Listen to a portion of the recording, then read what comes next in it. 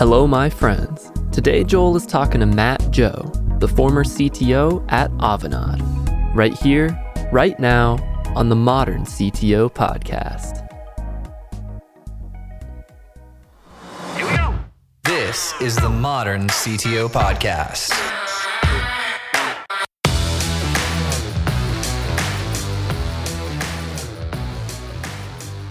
Hi, Phoebe. Hi, Joel. Hey, buddy. How are you? Pretty good. How are you? Good. I was just telling Phoebe, our producer's out because he's got hurt in the gym. Nothing serious, just needs a day off. So, what's the definition of a gym? A place where he builds muscles, I guess. I think cleaning my kid's closet sometimes feels like a gym. So we both have young kids then. Yes, I have a 10 and a 6, almost 7-year-old. He'll say he's 7, but he's getting there. I have a 3-year-old, no, I don't. I have a 2-year-old and a 4-month-old. Oh my gosh. You are, you're in it. I'm in the zone. Everyone says it goes by fast, and I'm not like, oh no. Yeah. I'm okay with that. It's going to be fun. I'm okay with that, yeah. So just so you know, this is the podcast. Jake will just cut out anything we don't want. There's no big intros. It's just you and I hanging out and talking about technology and life. Is that cool? That's perfect. That's awesome. Is it also video or is it audio or what? Yeah, we'll use the video for LinkedIn post. That's the primary way we get new listeners. You'll say something awesome and everybody will cheer and share the post. So yeah, that's how it goes. It really is. Yeah.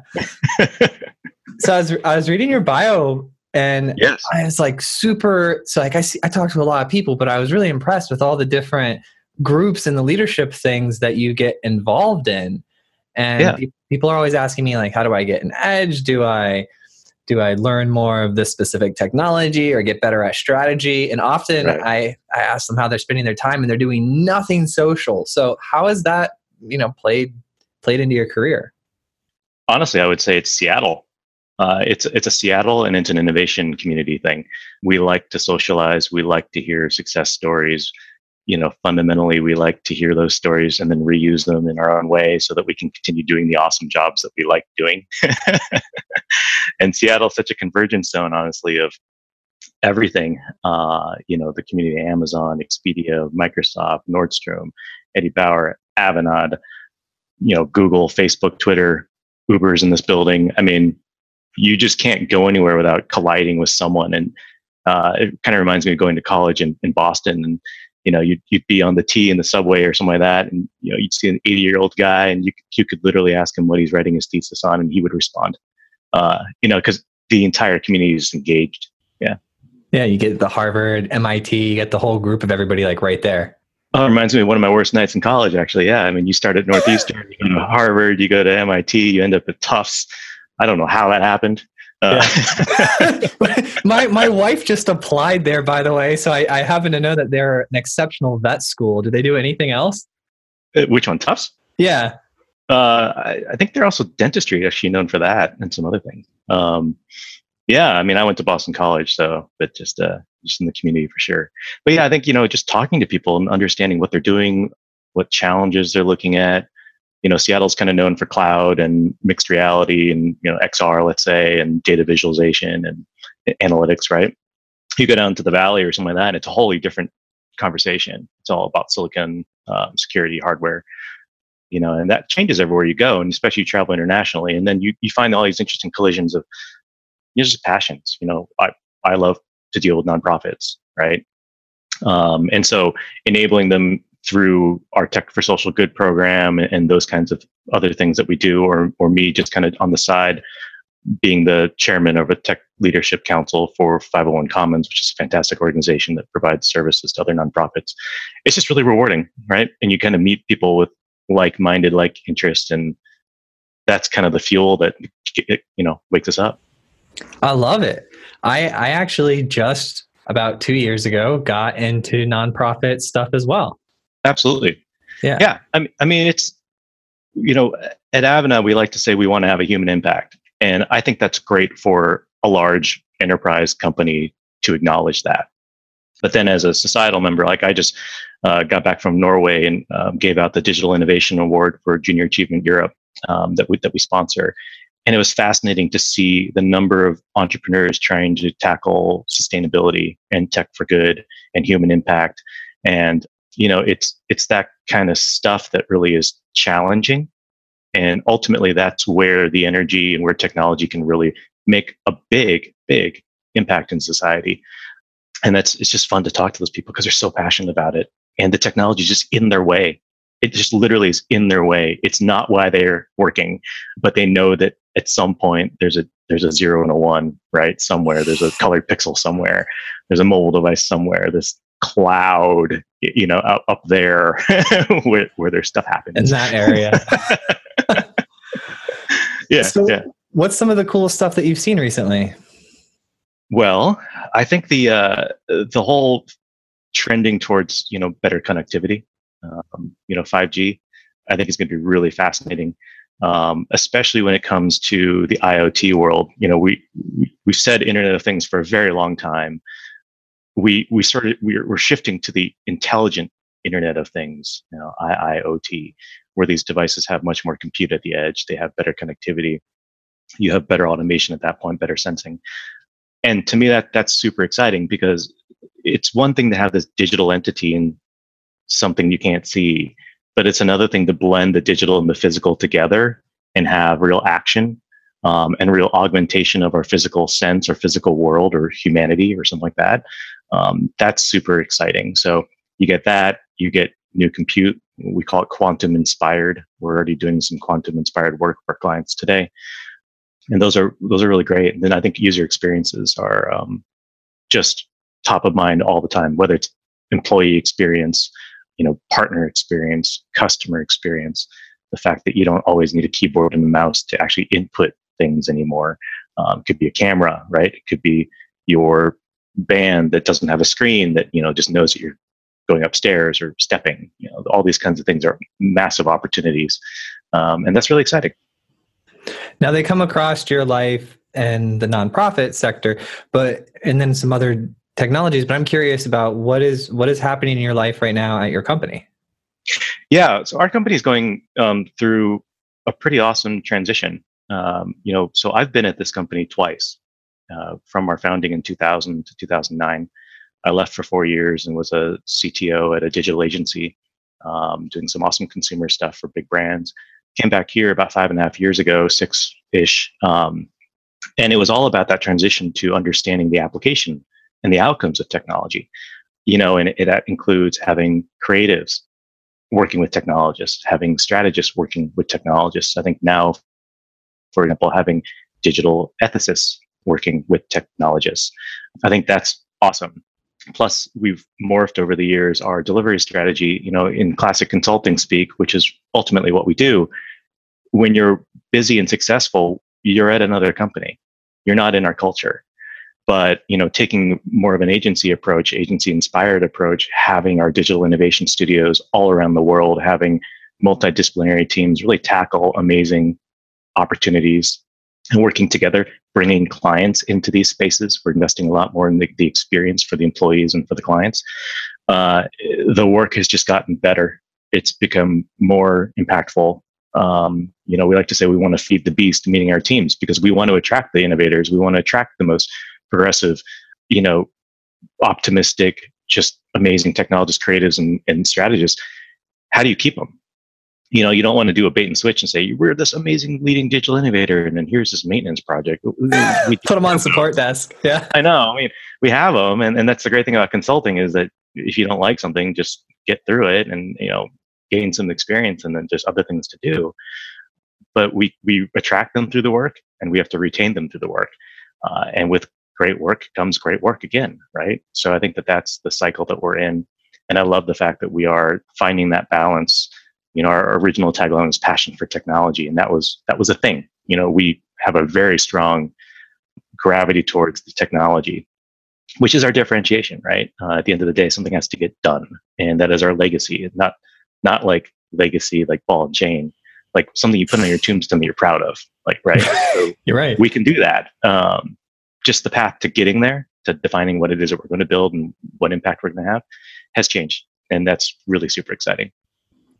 So you brought up Pavs is getting there, which always reminds me of the question of like how you fell in love with technology. So we're talking a lot about the CTO at this large company, but where did you fall in love with technology? I probably fell in love with technology a little late in the game compared to a lot of my peers. So I would say probably high school-ish to college. A lot of my peers were really early, hacking their Atari and that kind of stuff. I didn't play video games. I was out playing sports all the time. And then so when I was finally like, okay, well, what is this computer stuff? It was probably more the creative side. I at some point was deciding between going to Boston College and the Chicago Art Institute of Chicago. I mean, it was just like these two drastically different things. But the creative side, the making of something, was really inspiring. And way back in the day when you could get your Gateway, Dell, whatever PC and make the computer, and tune it to what you needed it to be. Like I wanted to boot up Linux, or I wanted to boot up Windows, or I wanted to do both, or I wanted to make my computer a TV as well, right? Because I didn't have a TV and I was moving from Portland, Oregon to Boston, Massachusetts, and back and forth. Those are really exciting days. And then when I started to discover cognitive science, which was maybe the bigger impact in my life than computer science, just that combination of like neuroscience, AI, linguistics, anthropology, philosophy, bringing that all together, I think the technology stitched it, and I could tell that this was going to be the glue. And it's super exciting because it's always changing. So not to keep talking about it, but my dad, I love it. My family's doctors and lawyers, right? Pretty traditional. And I was going that way. I was going to be a doctor, and at some point I was like, wow, I don't really want to do that. Maybe medical illustration, because I was an artist. I was like, well, I could blend the two. I'm all about blending, you can tell. But then, at some point I was like, okay, well, this cognitive science stuff is really fascinating because it's about the application of that technology, and it's about the impact. And it just clicked, honestly. Yeah. No, anyway, I'll get back to something else. I'm going to hold it for a minute. No, actually, no. Now you're in the area that I was just in Sweden, and I was talking with this company called BIM Object, and they're awesome. They do like digital object storage, and I was talking with their co-founder Ben, and we were discussing like AI and the future of it, and how if it existed, would we even know it existed, or would it be busy replicating itself for resiliency purposes and all of this stuff, right? Yeah.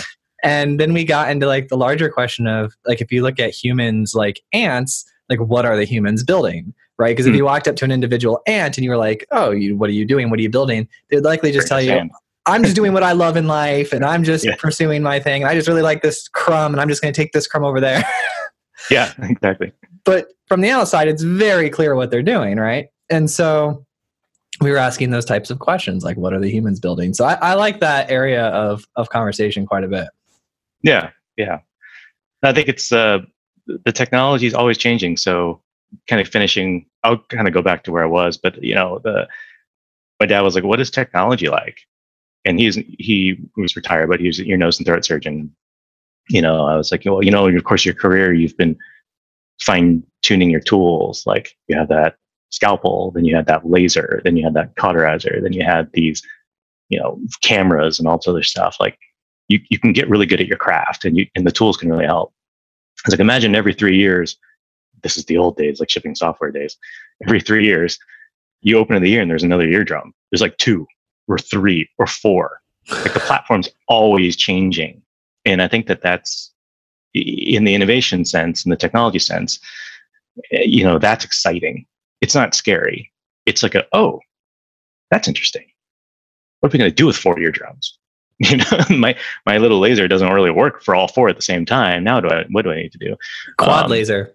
Yeah, exactly. Yeah. Get some mirrors. Get some gum, stick them all together. So stuff like that. I think that's what's really fascinating about the technology is that you're never really done. You have to unlearn and relearn constantly.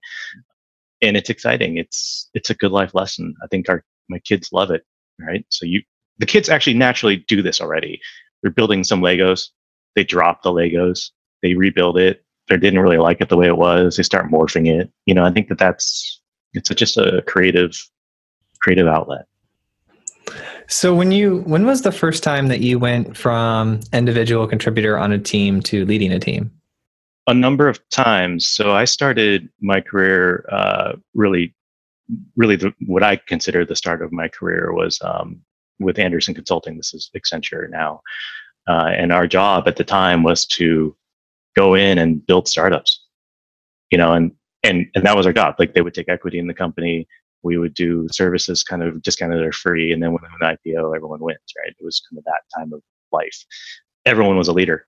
There was no role. I mean, people use startups today, right? All of a sudden you're the CEO, but you're also the CFO. And if you have an HR department, you're lucky, right? Or you are the HR guy or gal. It's just a boom. And so I was instantly in that position. I think also the sports world was a big impact in me and how I operate and how I manage people. But, in the technology sense, I was an engineer. I was a software engineer, software developer. Getting up to the point of being more of a solution architect, taking that leadership role, having a point of view, defining it, writing it down, codifying your point of view, which is really what that is, and then managing the team. So I think that we had this asset called Avanade Component Architectures for .NET, ACA.NET, and licensed that over to Microsoft. And I was the solution owner of the entire asset. It ended up being this massive, widely popular open source reusable framework from Patterns and Practices at Microsoft. Millions of downloads. Kind of got us a little more into the fame of that world. And I think that was the big transition there. After the fact, it was, we're a very matrix organization. I would say everyone's leading someone within our world, or sponsoring them or mentoring them, or, just leading teams. Yeah. And then at some point, just everything became everything. And jumping into a chief technology officer role was just natural, whether it's at Avanade or somewhere else. And building teams is what we do. It's what I do.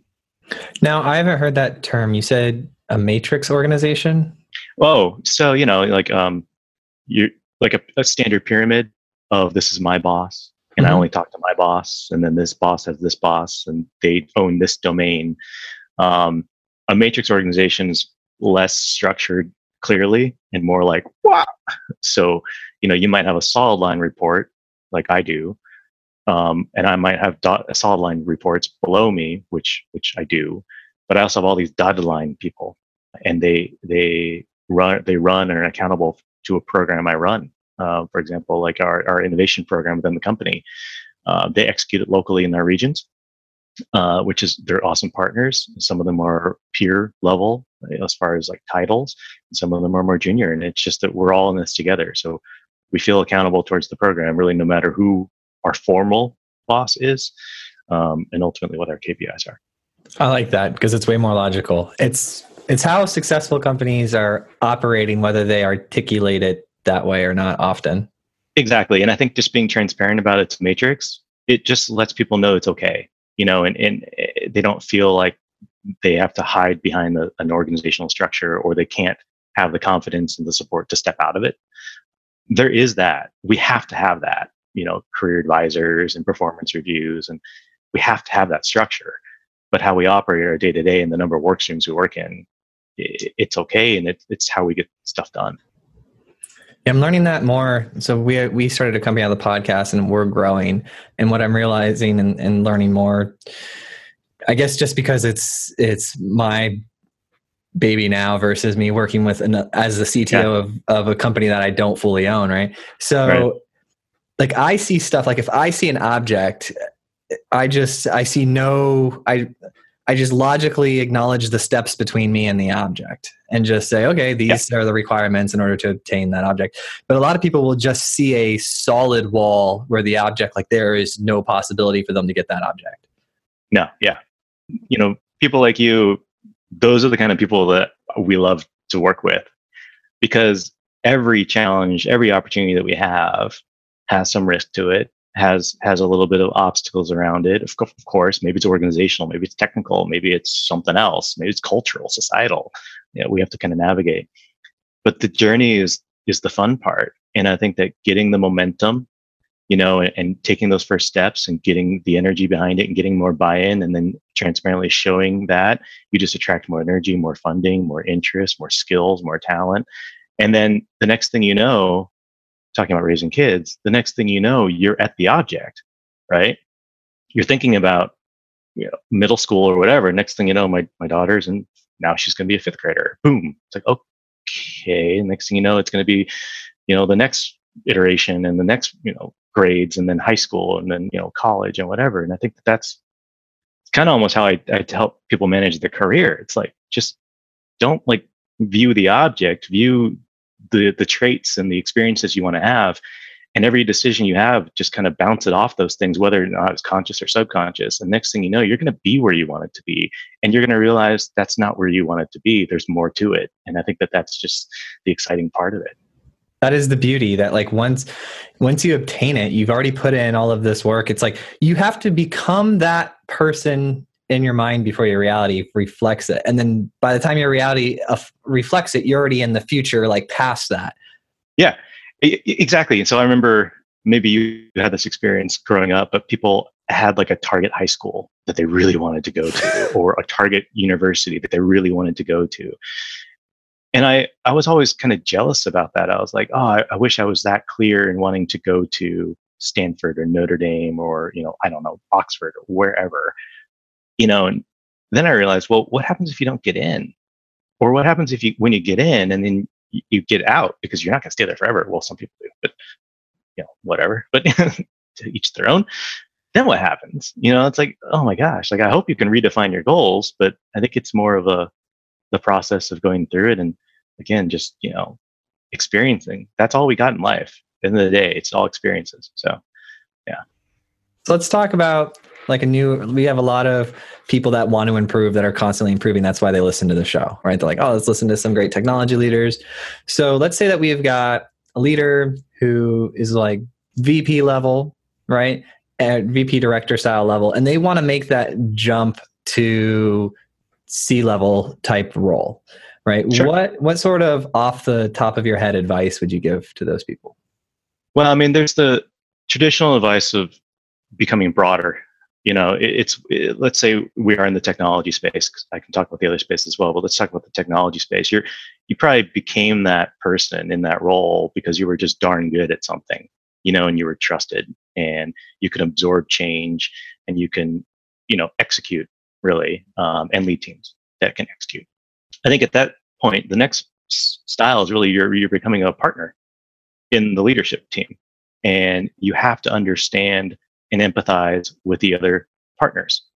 It is almost like a cohort, right? So how are we going to do this together? I know you're the CFO. I know you're the CISA. I know you're the, CIO or whatever you are, but how do we work together? And what am I doing to impact your world? And what are you doing to impact my world? And you find some very interesting partnerships. So over the years, finance leaders have become my partners. HR leaders are my partners. I can usually tell when an organization is really innovative if their HR and their finance departments are innovative, like in legal. Those are some key ingredients to actually becoming innovative. But I think it is that understanding of the rest of the business that is really key. I would actually almost say as well that you have to sort of be a Pied Piper in some ways of the younger generation. You have to be able to attract the talent. And I think that that's also really key, that people put people in leadership positions when they can affect change and draw talent and have a certain gravity towards them. I don't want to say it's a black hole because it's not, yeah. But there's something that draws talent. You're a talent magnet, and you are a thought leader in the space, and you're a trusted partner to the business. You just naturally sort of bubble up. And I think that you have to be curious about the other parts of the business. What can I do?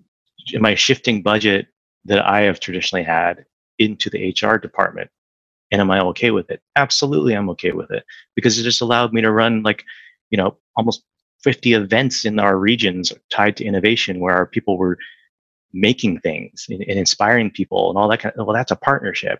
And then how do I fund that? Well, I have to make sure that I'm helping the regional general managers and regional executives understand that they could use their community budgets differently. It's just not beer and pizza. You could actually be bringing together diverse teams involving creative strategists, your HR department, your local marketing people, come up with great challenges and actually innovate. Oh, that could be a community activity, and those kinds of things are really, really interesting and fun. And I think that's, again, I think being that idea generator, being a trusted partner, just kind of elevates you there, right? And understanding the business, of course, because everybody has to understand their impact. And to be honest, shipping that app probably wasn't the impact. Congratulations, you satisfy the requirements. It's GDPR compliant, all this kind of stuff. But at the same time, it's like, okay, well, the real impact was that we're able to do XYZ thing. And by the way, those workers are much more effective or efficient. I don't want to say productive, I'd say efficient usually, or effective at their job. And you just bring it all together. Again, there's execution components, but really, honestly, there's a lot of cultural components to it. I like it. That was actually like a very good summary across the board of the different areas that you have to pay attention to. Oh yeah. Yeah. No, you gotta watch if stuff around the ecosystem's real, right? You could think of it like your garden. If all of a sudden you see less bees, take note, something's going on, right? And it's going to affect something. Same thing in the business landscape, whether or not it's your company or even your ecosystem. So we've really opened up our world to just not only the Microsoft products and SKUs. I think the cloud world really did that to us, but now you have all these partners and ecosystem players and IoT world and other things, and you've got to watch them too. That is very interesting. I always try to wrap my mind around the consultancies because I understand them, but then I don't. Yeah. I kind of, having grown up in it, and then I'm honestly going into more of a product space for a while, and then coming back in, it's really interesting. It is, if you like Brett and you want to know more about, if you're curious, honestly, like broadly curious, consulting is amazing. The number of buyers that you have to understand and empathize with, across departments and industry, all the talent that you have to attract and retain and engage and bring together to make the most effective, innovative teams possible, at a global scale. It's just very satisfying. It's people, it's not for everyone. You could do consulting locally, you can do consulting regionally in area and globally, those kinds of things. But other people, they want to control that call button in that app, and that's their feature function, and that could be okay. It's just not for me. I think the most interesting thing that I've learned about the podcast, or about myself from the podcast and talking to all of these great leaders like you, is that I'm more of like a consultant than I ever thought. I never understood what it was. And then I realized, I had an app company that did very well. It was small. We only had 12, 15 people, but it went for 10 years and it did well. It just was as big as I imagined it to be. But the thing I like so much about it, and the reason why I never got a job working at a Microsoft or any other thing like that, was because I loved going and meeting with the people, understanding their business problem, learning this entire industry and all of the details of it, and I had in a very short period of time, and then building solutions, and then going on to the next one. And so I developed this tuning to myself, where the way my brain operates, where I'm most happy, is when I'm learning massively complex things, understanding all of the details, coming up with a solution, then essentially forgetting it all and moving on to the next problem. Oh, but I don't think you forgot it all. So I think that's the interesting thing. Yeah, exactly. You discover these adjacencies, and yes, there are industries, and they have their own language, and nonprofits have their own language. A patron, a constituent, or whatever. They have that, but there are such common cross-cutting horizontal things. We used to have these industry slides, and there's retail as a pillar, right? At some point, I think it was more in my consumer marketing, digital marketing world, I realized that retail it fell over. It's like this foundational thing because everyone's buying or selling something. I don't care what industry you're in, you're buying or selling something, and you're attracting something. You have brand traits and you have brand values and all these kinds of things, brand promises even in every transaction, right? So I think that was really cool. And to your point, whether or not and this is why I love working with junior achievement as a good example, whether or not you acknowledge it or not, and really embrace being an entrepreneur or not, you can be an entrepreneur in a, so many different scenarios. Within our company, I call it maybe an intrapreneur, or you can go out and do it on your own. And is it on to the next one, like the Jay-Z song? Yeah. And it's exciting, and the conversations only get better because you can say, oh, we did this in this mining industry. Oh, that could apply to telescopes, or it's like, oh, let's go talk to them. Or oh, that client over there with their microscope, they could use the same sensing technology and computer vision as this security scenario that we're building in some other industry for this other company. And it's just building off of these ideas and finding pivoting and rotating and finding those adjacencies I think it's really cool. That is exactly, you make a good point. I did not forget it all. I forgot it. I forgot so I did some of the bigger projects. I did insurance and then in finance. And so I had these huge structures of how 401ks work and all the details of how they all operated. Insurance claims. Oh my God. Yeah. Yeah. Different financial products, insurance rating algorithms, and then financial products were two huge areas that I spent 2 or 3 years in. And then I started to realize I also play music. So I'm a big fan of music. And I'm it's hard to articulate all the time, but it's everything's the same. And you can, as you learn very deep structures in multiple disciplines, they're just all connected. And you're I can see exactly how they're like that. Yeah. I mean, eventually you're going to get sued by Marvin Gaye's family. Right? For my 401k insurance music product. Yeah. No, yeah, it's everything's a riff, right? But I think that with new capabilities and technology, the speed of that riff, the speed of the iteration, the quality of the insight. I mean, whether or not you think it's artificial intelligence or artificially smart or statistically probability blah, it just comes fast. And then it becomes the art of what do you do about it, right? And I think that goes back to what I was saying earlier. So if I can do something about it in an automated way or in an intelligent system that impacts humans or impacts the physical world, I think that's where it gets really fun.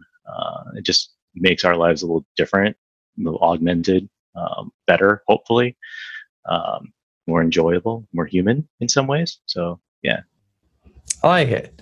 And I'm also excited to see, I had this idea about, I don't know where this came from. Sometimes I just go with the flow, right? So You're talking about robots and automation. And so for a while I was thinking for a month straight, who's going to build the robot factories that's it's like a closed loop, robots that can build robots, but also mine the materials that can build robots. Yeah. And I found that people think about this too. Oh, no. Yeah. Oh, there's a way. There's a way. And the way I found it was I was reading, I'm a big fan of SpaceX and what, going multi-planetary species, all that. But they were talking a lot about those as necessary requirements to go create mining civilizations of raw materials on other planets, because you could set up robots that can mine and build. And I was I'm so glad that I'm not crazy, that these thoughts that pop into my head are also things that really smart people spend time thinking about. Yeah. Well, yeah. You can go crazy with it though. I'm sure on a Saturday night you can find your crazy use case. But yeah, it's there's a purpose, there's a place for all this kind of stuff. And I don't think we have to be too fearful of it necessarily. And I do think that we are finding our ethical side of technology more so now, which is great to see, which is what we're actually investing in as well. It's just because you can, should you? I think those are kind of questions that we should bring up way early in the requirements gathering process as a whole. But yeah, the robots are here. Are they as smart and as autonomous as we want them to be? No. We can probably thank some battery technology for that. If we can fix some battery technology, we'd be in much better shape. But yeah, it's a fun world. It's a fun world. So why did you choose battery technology over processing power? Just out of curiosity. Well, because I think that you learn more when the devices are on. I agree. Not going to argue with that logic. No, it's we could totally process. Well, the processing power requires battery, and the processing power has to have intelligence. And if we don't have the data, we can't have the intelligence. So what happens if they're all off and charging? I got a lot of hardware sitting charging. I think that the more they're used, the smarter they get. Then we'll know what to do with the processing power. Anyway. Do you think our fear? Here's a random one, and we could actually edit this if you want it out. I was watching. I'll just geek out about like energy or things like that, and looking at the different efficiencies of different types of energy. And then I started researching about nuclear, because if you start talking about energy efficiency, instantly nuclear is on the stage, because there's way different types. But do you think our fear as a society of nuclear has held back us in energy? Yeah. Well, we've had some major societal scars I know. from some of that experimentation. That's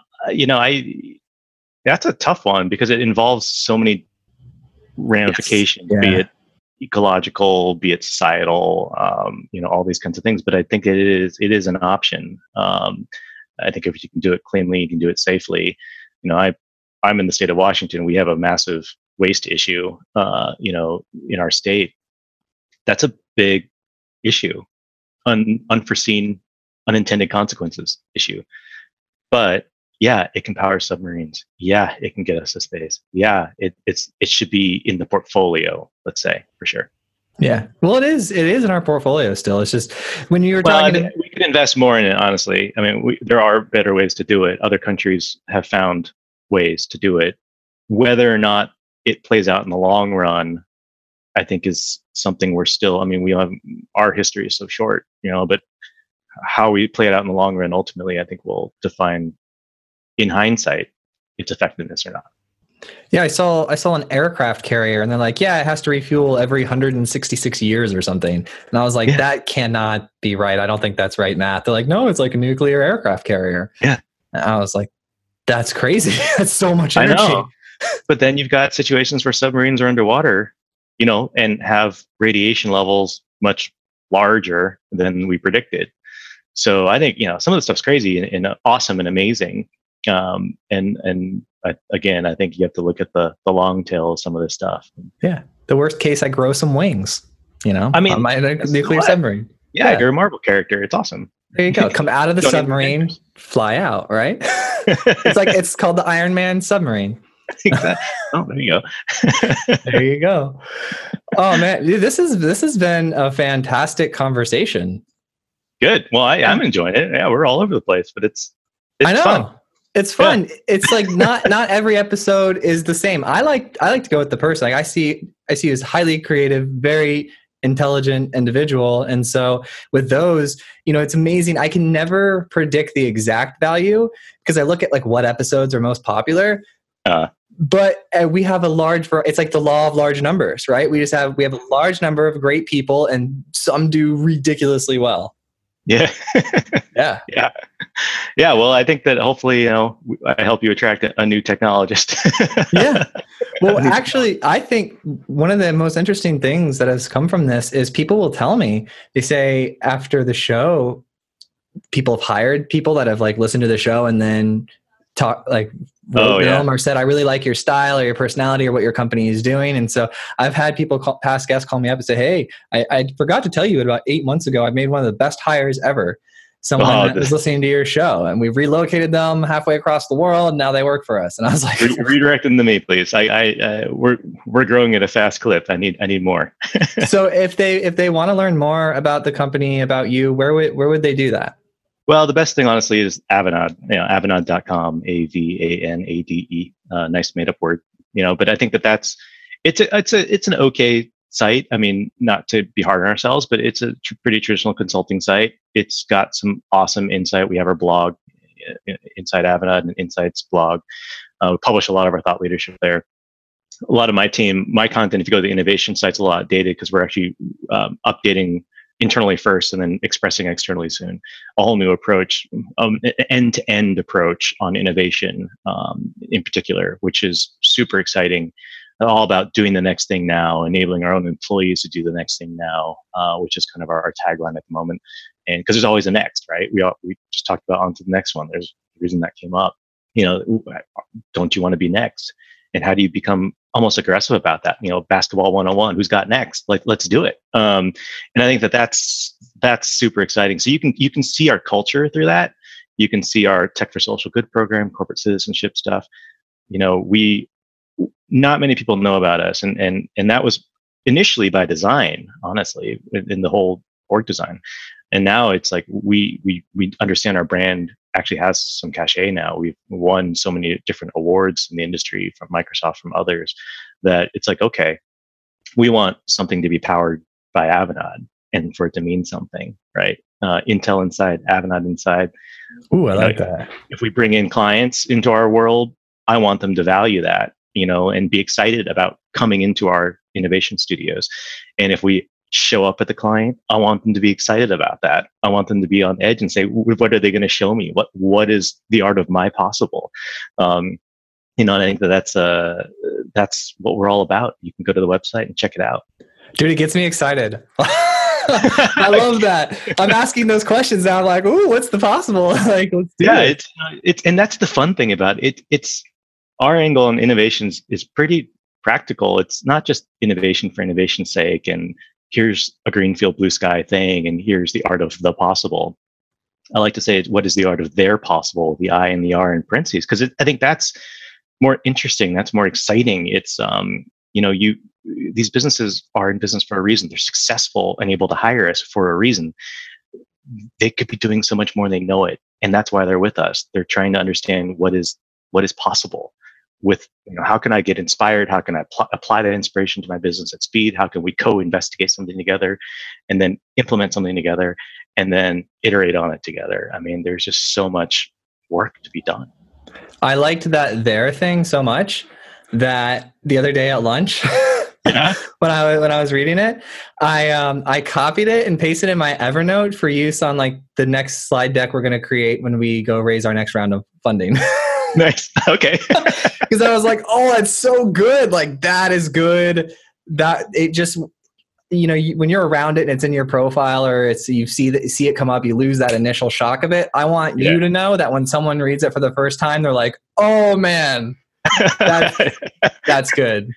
Well, this is what it's about. See, we're innovating together, right? So yes. I don't feel like I own any of that. It's all yours. You take it, and then you call me back. We'll figure out your next step, and then I'll get inspired by that. And it's a give and get, right? It's a good dialogue. Yes, and it's definitely how music works and how art works, how culture works. You're always building upon the past, and like if you don't do that, it's like you're almost not contributing correctly. It's like, right? Well, yeah, and in technology, that we've learned our lessons on some of that stuff. Hoarding it, trying to own it, trying to profit off some of that stuff. It's not good. It's just not karmically good. And I think that, the music analogy is perfect, right? It's like jazz, right? It's like, I got this. All right. I like that. Well, the music industry is like, somebody was my brother-in-law is like a popular music producer. So I get a lot of music industry stuff from him. But one of the interesting things is like in business, you'll hear a lot of like, oh, they took this or they're being secret about this. But in the music world, it's like everybody's like, oh, did you hear that Jay-Z's sick new beat? Like, what if we just made this one small change, get a slightly different beat, and now we've got something even cooler? And like, and Jay-Z's like, bro, that's amazing. No one's like, I hate you for stealing. Everyone's like, there's plenty. Let's just make the best content we can make, and like, let's all do it together. Plus, it's lonely if you hoard. Yeah, no, and you don't get inspired, and you just rinse and repeat. And at some point, you're playing a casino, and it's just like, But let's make that amazing Grammy, mix. The once in a lifetime combination of artists, and all of a sudden you got Mumford and Sons and right, like Bob Dylan together. Was that what happened? I can't remember exactly, but it was just like, oh my God, like I love it. John Mayer just did like Dead and Company. You got like the Grateful Dead and John Mayer together, and they go on tour as like this band. Yeah, because they're inspired by each other, right? And then we'll take that, and they know their individual work would get better from it. And then it's all about experience. Who are they going to meet? It's great. Yeah, I think the technologist, the innovation side at least, is just like that. It's just like that. The entrepreneurs are just like that. How'd you do that? How'd you get that funding? How'd you get that person? How'd you build that team? How'd you deploy that thing? And then at some point you realize, okay, I'm on to the next one, and it's okay. Sometimes it's within the company, sometimes it's outside. When I left the company, I was perfectly fine. You know, it was a great adventure, and it was the right time. And coming back to this company was emotionally weird. You know, it comes like, I'm going back. You know, that's strange. I don't like to go backwards. But it was like, okay, but this is different. You know, and it's a different challenge, different opportunity. So same thing happens. You guys have to license that song if that's like the thing you're gonna roll out. Like, No. play it at your events and stuff. On to the next one. Yeah. Yeah, I have to say I have used it in an internal meeting once before. We'll edit that out. We'll yes. No, it was just your ringtone. It was just your ringtone. It just happened to be into the microphone. Just happened. Very loud ringtone. We'll chalk it up. I'm sure we licensed it actually. So, anyway. You were on a nuclear submarine the night before and it messed with your settings, nuclear ringtone. It happened. Yeah. Well, it's my ringtone when Jay-Z calls me. So, you know, more specifically, I mean, when Beyonce calls me, it's a different one. So, well, it has to be Beyonce's song when she calls you. Otherwise, It's just rude. Exactly. Exactly. When Bill Gates calls me, it's Clippy from. Oh no! Oh no! How can I help you? It would be funny if you flip it though. If it's all of a sudden like, you know, Beyonce calls and then it becomes like a Sierra song, or like when Bill Gates calls, it's like the Apple. Boom. I like it. Yeah, I love it, man. I am so excited right now. You got me in like I was in like a good mood, but now I'm like in a fantastic mood. Awesome. I don't even need coffee. I'm staring at my coffee cup right now. Like, oh, I needed coffee walking into this thing, but I'm pretty amped up. Dude, this is awesome. Oh, real quick, will you give context as we wrap? It's like we have to wrap up now, but how big is the company? So, you know, we're the leading digital innovator in the Microsoft ecosystem, period. We have over 35,000 employees operating in over 20 countries. We have our whole network of digital innovation studios. Those are really our next kind of delivery model that is just awesome as far as attracting talent, retaining talent, sharing knowledge, incubating new skills. Just having that community is so important. That's really the scale. You know, we operate in most geographies that you would expect. Growing. I think, you know, in the future, you'll hear new countries that we'll be in. And so if we're not where you want to be today, we'll probably be where you're going to go. And in our other world, because we are a joint venture across Accenture and Microsoft, about 19 years old now, we can also work where they are. So Accenture is obviously a bigger company. Microsoft's obviously a bigger company. We get access to their technology centers on the Microsoft side. We are really powering the Accenture Microsoft Business Group, which is something they just announced. So we're going to be everywhere. You know, the growth trajectory is kind of sick. It's a challenge, and it's an exciting challenge. But to be honest, Microsoft, I think, is growing even faster than us. So they're giving us the playground to play in. It's just our job and our responsibility to step into it and fulfill the promise of it. And so I think that's probably a good place to start as far as describing what we do and where we are. I love it. And then go to the website. We'll post it in the show notes. Click on careers, learn more about it. Absolutely. Absolutely. And you know what? Just network with us. You know, we're at the conferences, we're at the user groups. Meet someone at Avanade. We are different. We are not Microsoft. We are not Accenture. We have our own orange culture, go orange or whatever you want to call it. But it's real. And it's something that actually brought me back to the company as well.